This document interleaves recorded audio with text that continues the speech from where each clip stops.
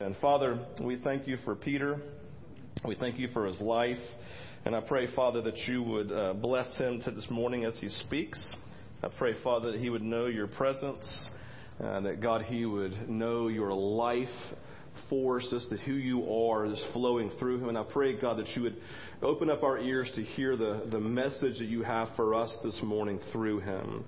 And God, I pray above all that he would simply recognize and enjoy you while he's here. That this would be a morning of blessing for Peter. I pray, God, if there's any stress or anything like that, that you would remove that. But I pray you'd simply release him just to enjoy you and enjoy your family this morning here at Vintage.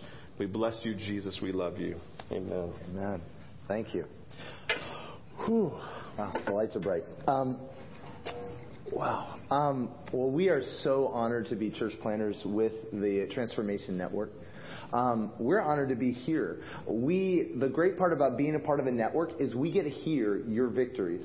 And we hear so many amazing stories of health and life and restoration and of people walking in who they're called to be, coming out of your body. And so we're just honored to be here. I say we because if Masha was standing here, you would think a lot better of me. You know, you ever seen a guy and you wonder, how did he get that girl? You think she must see something in him that we don't. So look for Masha and you'll understand. But our passion, just informationally, our passion is for people to rise up into their destiny and their calling, to find the people they're called to run with, and to go forth and to cause the kingdoms of this world to become the kingdoms of our Lord and of His Christ. What does that look like? That could be in business, that could be in the arts, that could be in education, wherever it is. That's our passion, is that we understand that we have kind of an acrostic with Arise. A is adoption, that we are adopted as sons and daughters, that we carry the DNA of our Father, and that as a result, we recognize that He wants to bring restoration into every area of our lives. And that as we experience restoration, as we discover who we were always meant to be, being intimate with God and intimate with others is easy because we no longer are ashamed. We're excited about who He's made us to be. And so we can allow others in, and we can allow God in. And then that leads to supernatural. Because, see, if you've got a supernatural God on the inside, there should be more coming out of you than is natural. Do you understand that being joyful in a hostile work environment is supernatural?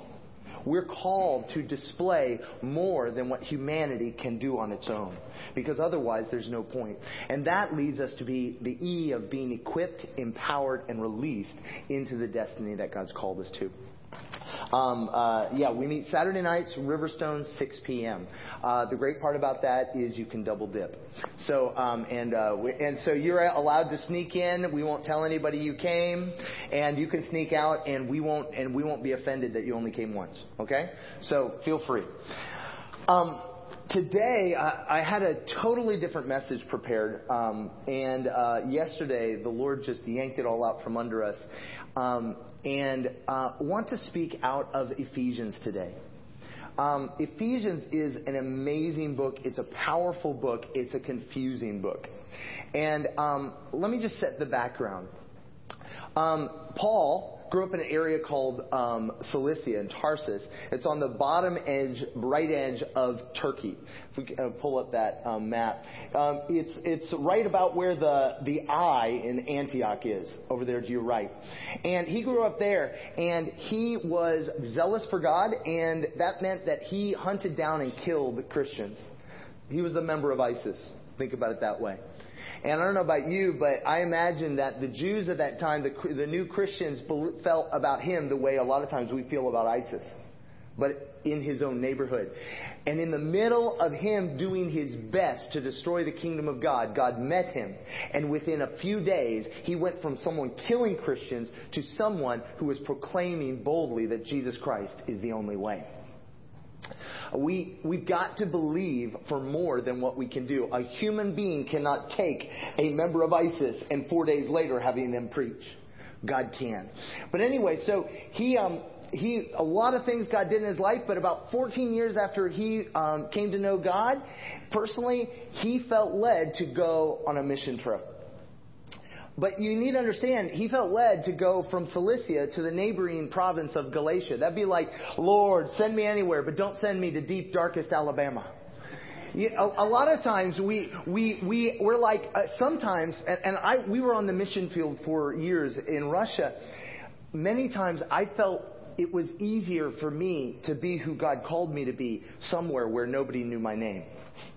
Where I could just, like for a weekend, I could become someone else. Let me challenge you, especially like those going to Guatemala, realize that if you experience something different about who you are in that context, that is a foretaste of what you get to live in every day in Vintage.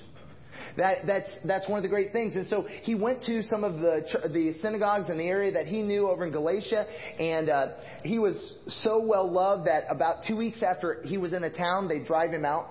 They'd stone him. They tried to do something. But the amazing power of the gospel, we've had it on our heart to plant a church for 5 years. He's in a town for 2 weeks and leaves a powerful, growing church. That's the power of the gospel. The power of the gospel is more than we understand because it's enough to be able to plant a thriving church in just 2 weeks. But he kept getting driven out, and he came back. He had an amazing time, but then he went out on another missionary journey to Mississippi. He went a little further down the road. And he went up and he did this big circle. You see Philippi up there, came down to Athens, went to Corinth. Remember, you guys are in Corinthians right now. And then at the end, he went over to Ephesus, never staying more than a few weeks in any one place because they wouldn't accept him. He came into Ephesus. He had been stoned before. His body was broken, and he came to Ephesus, and he ended up being able to be there for 3 whole years. And as a result, he was able to plant this church. This was his favorite church, because he spent time with them. He loved them. They were powerful. And so years later, he's writing a letter to them. And the problem is, have you ever been to a family reunion of a family you're not a member of? And everybody's like, hey, man, remember Uncle Albert 71? Yeah. Oh, my gosh, that's amazing. Everybody laughs, and you're like clueless. This Ephesians is like an inside joke. He's writing to people who he poured into over and over and over again, and he's now reminding them of what he told them. So the first chapter it can be confusing because he slams everything together. Every phrase in there is essentially like a sermon title. He's like, remember I told you this? Remember I told you this? And it's overwhelming. And so, the first time I really tried to dive into Ephesians, I remember I read the first chapter like 5 or 6 times, and I still couldn't figure out what was going on. You ever have that? You're like... By the way, I really like The Emperor's New Clothes. I like it when we're actually honest about our personal experience. You ever had worship where you're convinced that you're the only one who's not encountering Jesus, and you're just having an encounter with your indigestion? The thing is, I think if we were aware of what our struggles are, if we knew what was really going on in our neighbor, we'd be deeply encouraged about how much God's doing in me. And so the thing is I was digging in the Word and I couldn't get it. So I had to find a way, and I came up with this for myself. I broke the thing down into the little tiny bits and pieces, and I kind of diagrammed it to try to figure out what's going on and to slow me down. And that just helps me. God has a way for each of us to be able to encounter His Word in a meaningful and powerful way. But we can only encounter Scripture as we do it with God. Ever read Scripture and it was like chewing gravel? A few of us. Okay, we'll have a therapy session afterwards. But the thing is, every time I come to Scripture, I actually have to deal with this lie. I'm not going to get anything out of it. It's not for me, and I can't encounter God in this. I want you to know. But as I come to Scripture and I say, God, I want to meet you. Show me yourself. He comes every time. All right, so we're going to dive in. I'm going to dive in the middle of this because, again, this is dense stuff. But if you've got Bibles or iPads or iPhones, I'd love to welcome you to flip to or turn to or click to Ephesians chapter 1. And we're going to go right into the middle.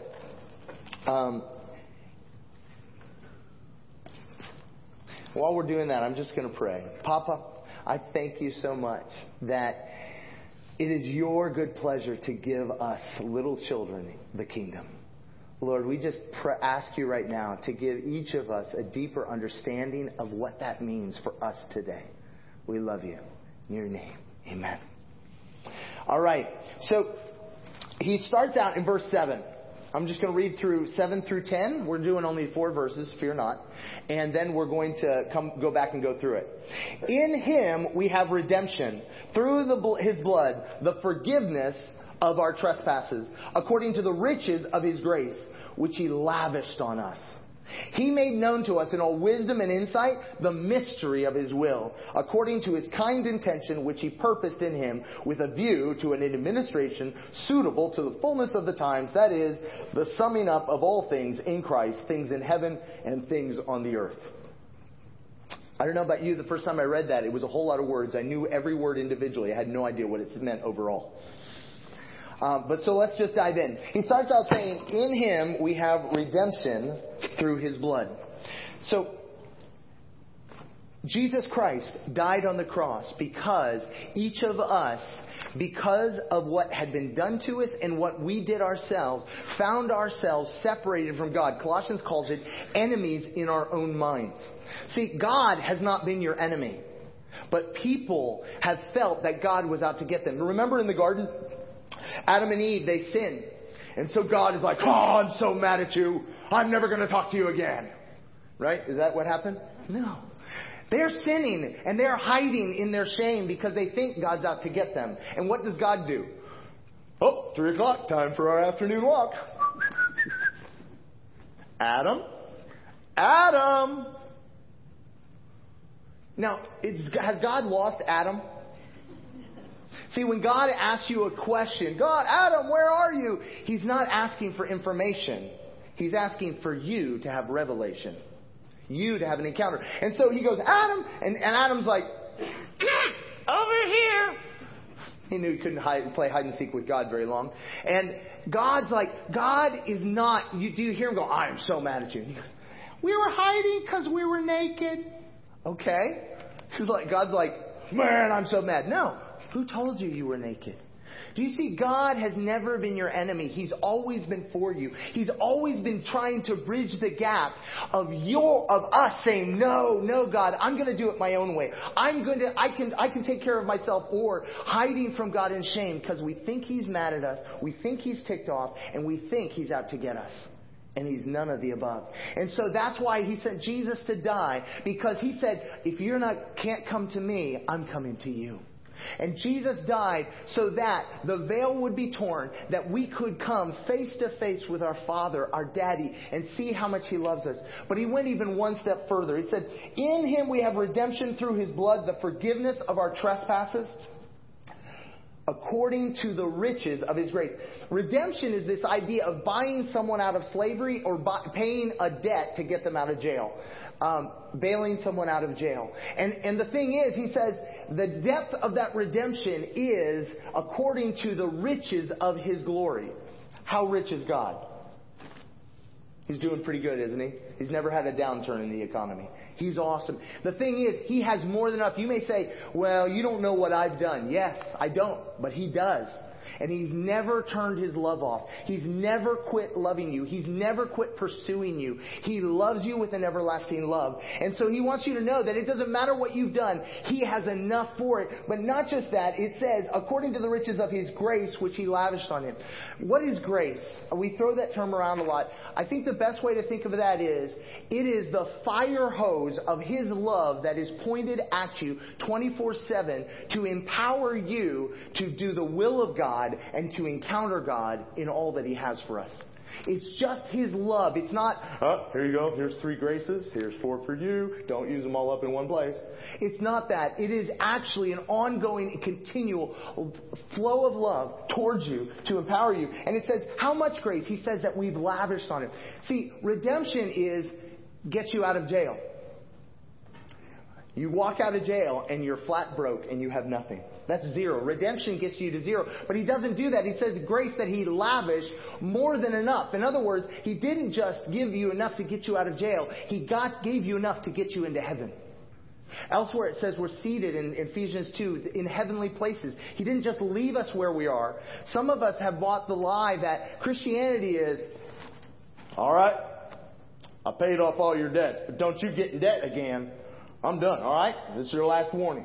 That is not the kingdom. The kingdom is, I'm not getting you out to 0. I'm bringing you up to 1,000,000. I'm bringing you into the fullness of what God has for you, that we can go from glory to glory. And so he goes on and he says, so this is our location. Our location is where we start. Your location today might be, haven't had an encounter with that Jesus. Or your location might be, I've had an encounter with him, but nothing's really happened. I don't know what yours is, but I'll tell you something about your location. Part of your location is tied to inability, failure, defeat, and shame. That's where you find yourself. You find yourself in a place where you're made for more than what you're experiencing right now. So he goes on and he says, and he has made known to us, having poured out his grace, that continual flow of his love, he has made known to us in all wisdom and insight, the mystery of his will. Okay, what's a mystery? I need audience to participate. Something we don't understand. Something we don't understand, something we don't know, right? Who did it? It's a mystery. I love it. So what did he do? He said, he has made known the mystery of his will. Ever feel like God's will for you is a mystery? I find a lot of Christians approach the will of God kind of like a Ouija board. Oh, Lord. It's like, grab the Bible. Lord, if it is your will that this is the woman for me, give me a verse.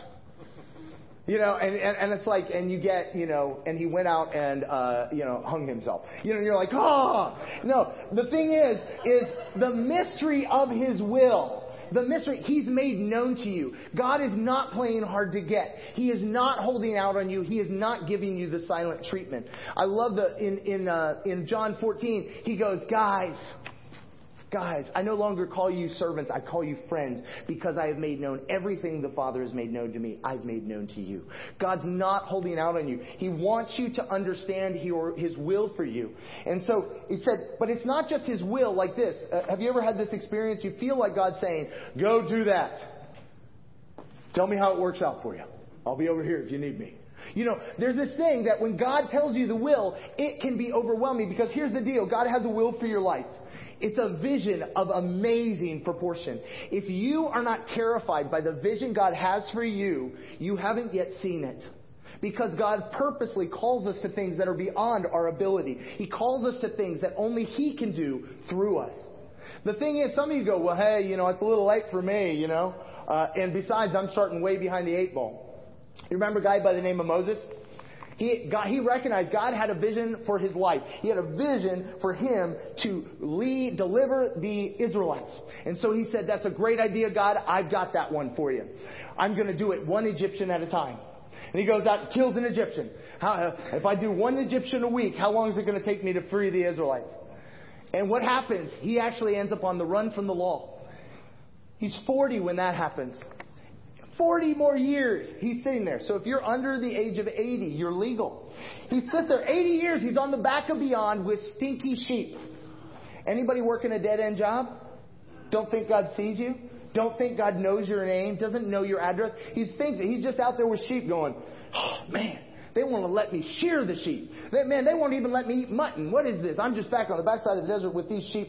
And God goes, Moses, you remember what I told you, that vision I had for you to lead the people out of Egypt? Guess what? I meant it. You did? Really? Yeah, I meant it. And I haven't stopped meaning it for you. One of the things is that if the devil can't fight you, he'll help you. So, ever had that thing where you get a vision for your life and you're like, oh, and you believe God. Yes, it's true. You have called me to go to outermost Africa. And so you say goodbye to your friends the next day and you buy a one-way ticket and go get to Africa and you can't figure out what to do. Have you ever tried to accomplish your own vision for yourself right off the bat? How did that work out for you? Remember what happened to Joseph? Joseph's like, God gives him a dream. Joseph, you are be mighty and your family will bow down to you. As a youngest child, that's awesome. I would love that. And so being a very smart young man, he went to his older brothers who were much bigger, stronger, and hated him already because he was a snot-nosed kid. And he goes, you're going to bow down to me. You guys want to work on that? Because I want you to pull something. Go ahead. Just give it a shot. And how did that work out for him? He got a one-way ticket to Egypt. Let me tell you, I don't believe he had to go to Egypt as a slave. I think he made some really bad decisions, and I think some other people made even worse decisions. There are things that you've done, and there's things that other people have done to you that you feel disqualify you from the vision God has for your life. But I want you to know He knows your location. He knows where you are. He knows where you're starting, and He's not freaked out. It may take a little longer. It always does take longer. We want it today. But God, in the world, you're promoted to your level of incompetence. Anybody ever had that happen to you? Not to you, but to the people in your office. Your guy is an amazing salesman, best salesman out there, so they promote him to be manager of sales. The problem is, being a great salesman doesn't make you a great manager of people.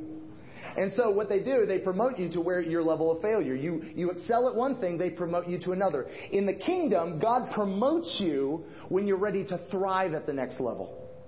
See, you've been watching people getting promoted around you and going, blah, blah, blah. And God's like, shh, I want to work on you because they're getting up there and floundering. I'm going to promote you to thrive. And so the thing is unbeknownst to Moses, when he's working with the sheep, God's not done with him because you know what? Leading sheep is a lot like leading 6 million people. And so God's been teaching him, like Karate Kid, wax on, wax off. He's been teaching you things in this season to prepare you for your destiny. He hasn't forgotten you. And so the thing is He wants you to know His will. But if we try to get into His will on our own, we will die. But see, God shows us from our location, He shows us a vision of our destiny so that for the joy set before us, we'll go through the process. But I want you to know, you're like, oh, process, it's going to be bad, isn't it? I know it's going to be bad. No, we're called to a life of going from glory to glory. The thing is, God is your Father. He is a loving Father. He's a good Father. But He wants to call you out of darkness into the fullness of His marvelous light. And so, again, He gives us a vision, but then it says, He showed us the mystery of His will with all wisdom and insight. So in other words, everything you need is included. The wisdom and insight is the means, understanding what you need to do to walk out the will, to achieve the vision He has for your life. And according to His kind intention, which He purposed in Him, and here's the weird one, with a view to an administration suitable to the fullness of the times, that is, the summing up of all things in Christ, things in heaven and things on earth. With a view to the administration, I don't know about you, but administration for me for a long time was a dirty word. I worked in my way through college in a records management facility about a half mile underground with these computer tapes that had a 10-digit code on them. And they went into an 8-digit slot. So I'm sitting there going around 1039794 in slot 3. I mean, that was me. Administration was doing files. You know what? Administration is not that. There's a reason why there's a spiritual gift of administration, we're told. The reason is administration is understanding the right person for the right task at the right time with the right people. That's it, supernatural administration. It's understanding how to do the right thing at the right time with the right people. And it makes all the difference. Because remember that flow of God's grace I was telling you about? See, God's grace is pointed at you all the time for you to be able to walk in the fullness of what He has for you. But not by your own strength. How can you know if you're doing something in your own strength? Well, the fruit of the Spirit is evident. Depression, confusion, anger, frustration. Anybody? Are those the fruit of the Spirit we want? No, that's another spirit. When you're experiencing frustration, anger, hatred, shame, confusion, this is not the fruit of the Spirit. What's the fruit of the Spirit?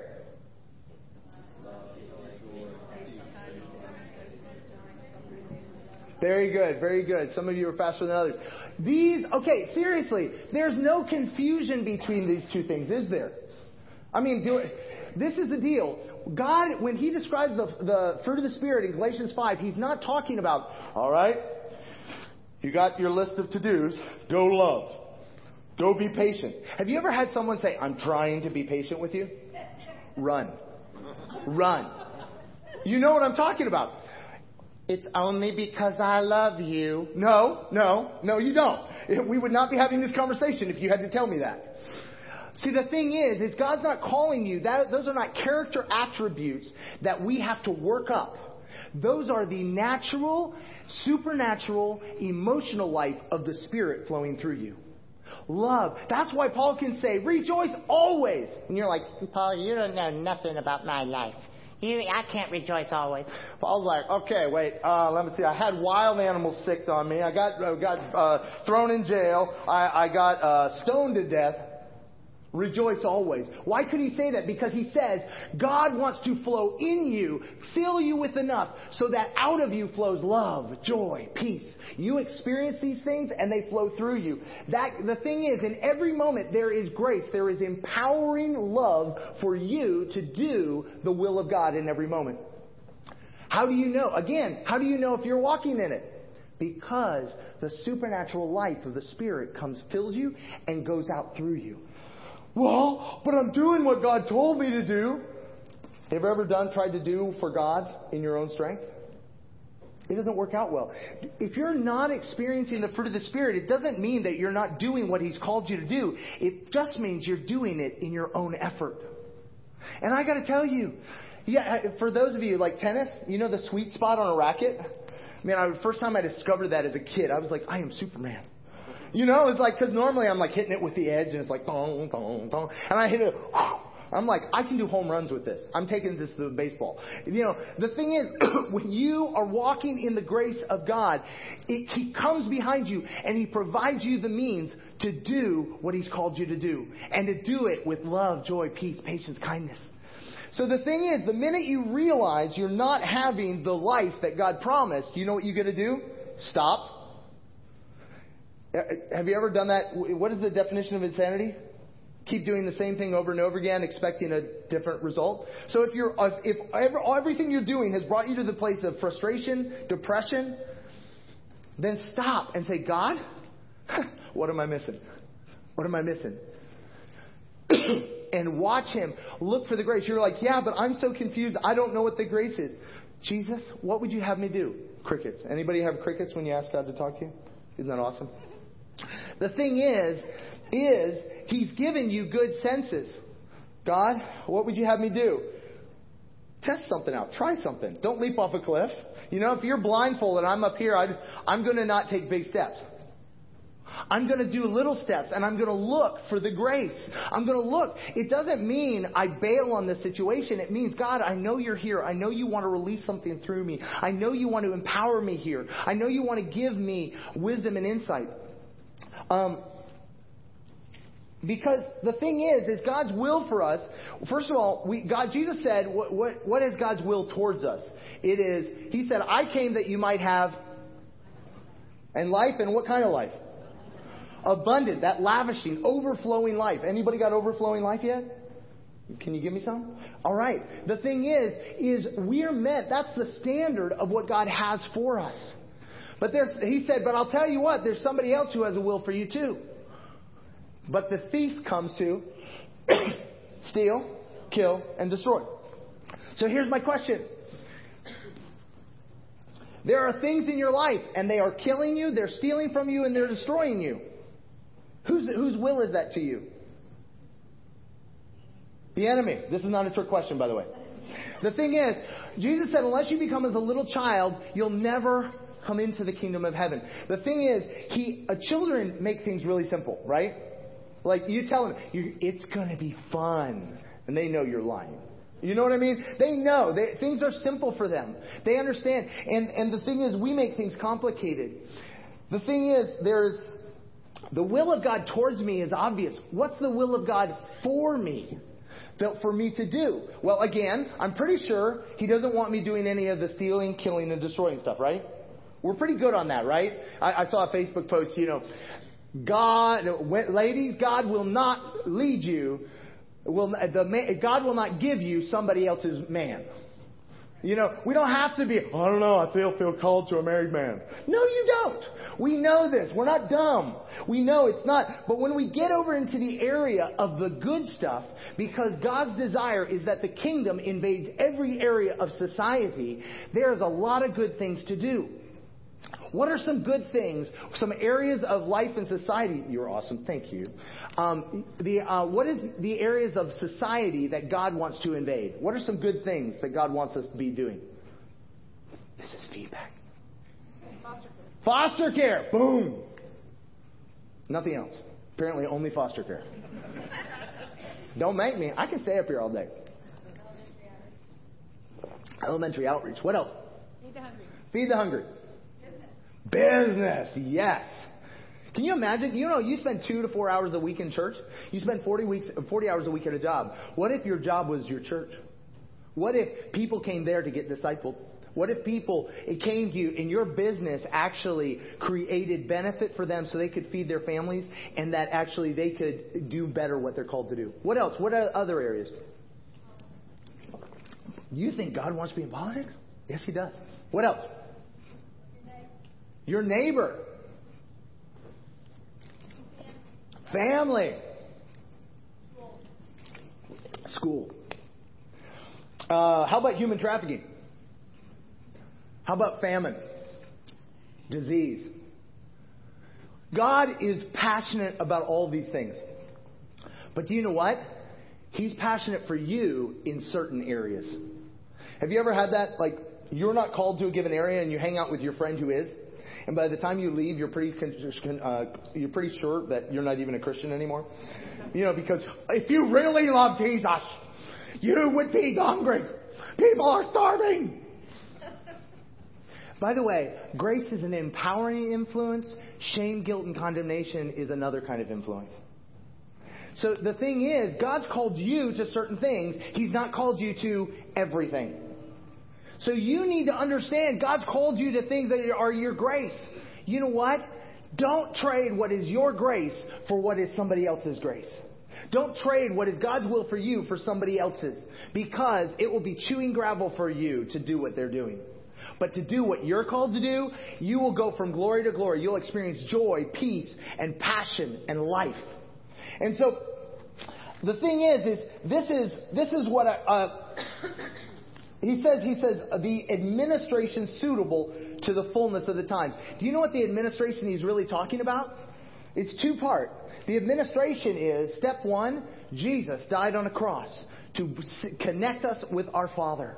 And step 2 is He took it a step further and He put the Holy Spirit, who is God, inside of us to empower us to do the very thing that He told us, to tell us what to do and to give us the power to do it. Now, if having God on the inside doesn't melt your brain, we haven't yet understood it. God doesn't want to be an observer of your life. He wants to be the empowering influence of your life. He wants to give you the means to change the world around you. You know what? One person in obedience to God is always in the majority, no matter how many other people are in the environment. You come with you. God comes with you. And see, it's the fullness of the times. What is the fullness of the times? That is that the summing up of all things in Christ. In other words, that every knee shall bow and every tongue confess. That famine will bow the knee to Jesus.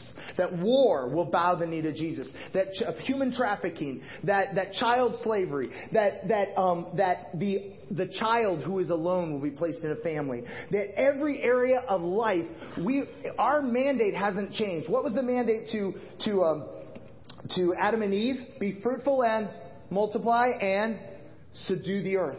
Extend the Garden of Eden. Eden means delight. Extend delight over the entire planet. Our mandate is still the same. To bring people into a delightful encounter with a living God who loves them desperately. And to remind them who they are.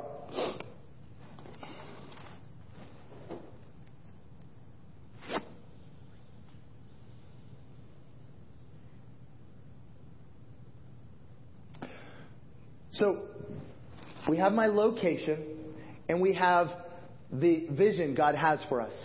In between is the administration, the strategy, the provision to walk that out. Do you know how many years there was between Moses understanding his call and when he walked in it? 40 years.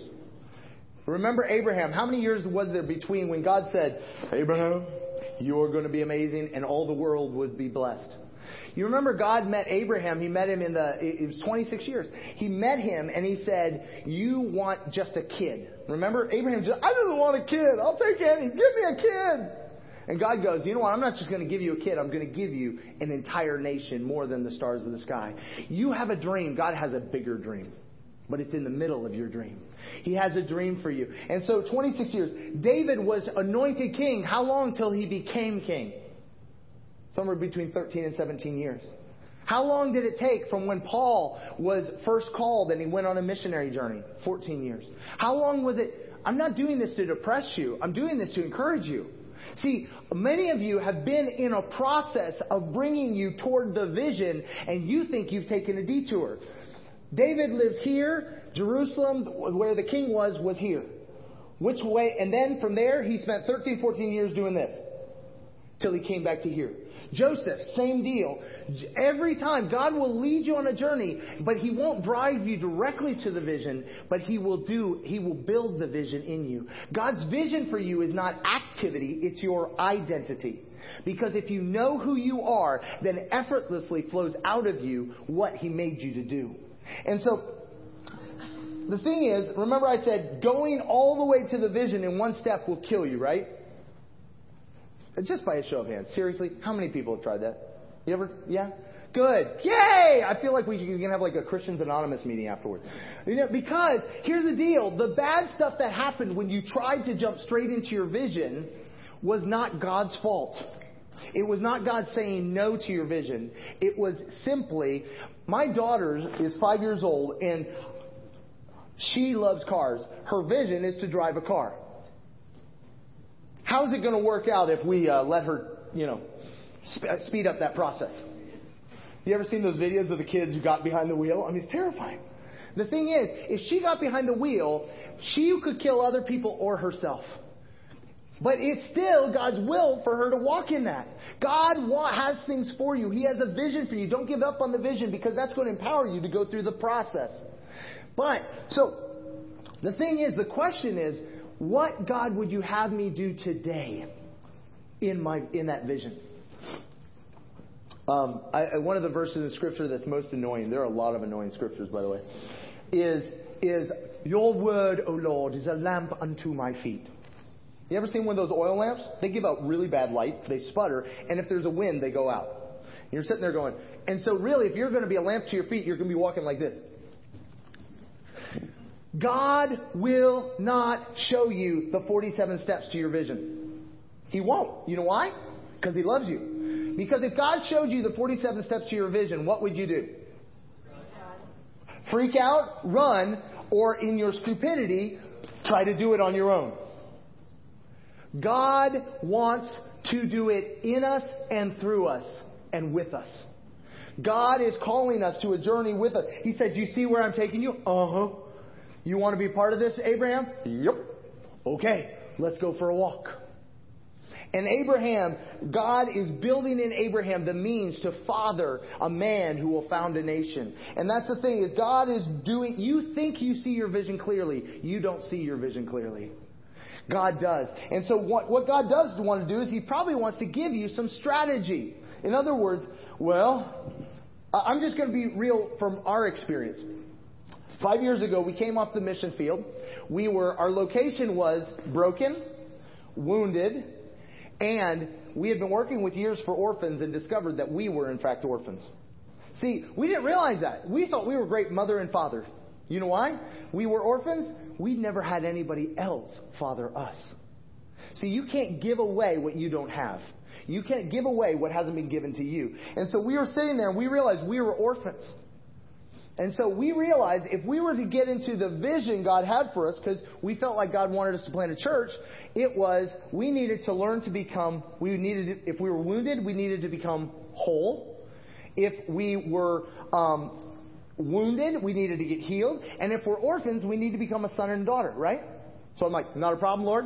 I made a list. Figure out, we'll do that. All right, awesome. God called us to Riverstone and to submit to the leadership of Tom and Melissa Tanner and allow them to father and mother us. It probably should take about 3 weeks, so not a problem. We'll get this out of the way. And so we sat down and we want to plant a church. They said, yeah, let's do that. Nothing. For a while, but another thing is we went to a ministry school 2 nights a week so that we could grow in our identity in Christ and that we could get healed. So God gave us a couple first steps to do. Now I'm still thinking it's going to be 3 weeks, right? We get done with ministry school. I'm like, all right, Lord, I'm ready. And the thing is, he said, Peter, I called you to be a son and a daughter in this house. That means don't promote yourself.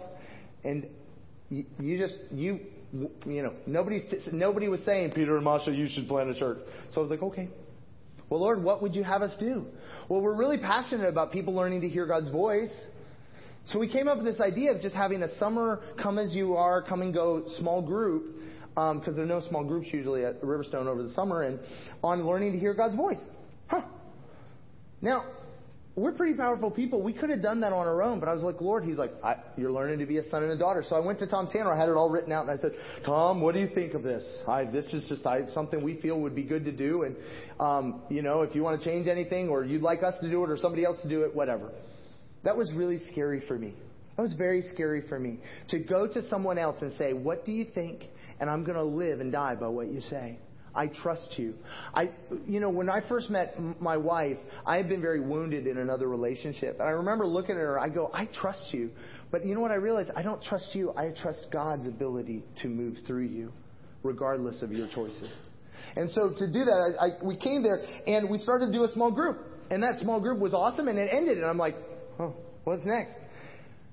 Little by little, God gave us more things to do. Small groups. We started to do summer trainings. We just little by little, we step by step. But about 2 years in, God said, Peter, you're just at Riverstone because they'll plant you.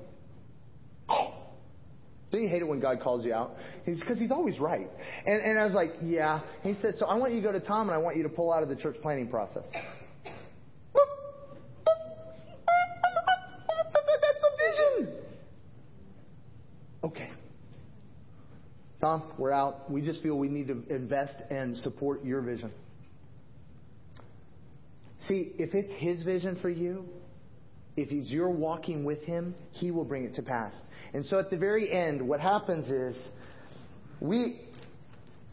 November of 2014, Masha and I looked at each other and we're like, we're so glad we didn't plant a church before now. Because God did so much to change us in that process, to bring us to the point where we're like, we don't know if we'll plant a church, but we trust God. 2 months later, Tom comes up to me and he goes, Peter, we're thinking it's time to plant a church. Great. We think it's going to be you. What do you think? I'm like, I wasn't prepared. Do you know how powerful it is to be promoted into your destiny? Because what you attain by your own efforts, you must, by your own efforts, work to keep. But what you receive by grace, you get to maintain by grace. We're gonna go into a ministry time right now. And what I really want to encourage, I don't know where you are in your journey. I don't know if you just realized you don't know Jesus and you want to. This is a great time for that. Their teams will come to the front and pray with you. Maybe you're realizing, you know what, I've been blaming God all these years for not bringing me into my destiny. But it wasn't God at all. It was my own decisions or the decisions of others. Maybe it's you realize that you thought you're just stuck in an elevator that's not moving, but all this time God's been building things in you to bring you into the destiny.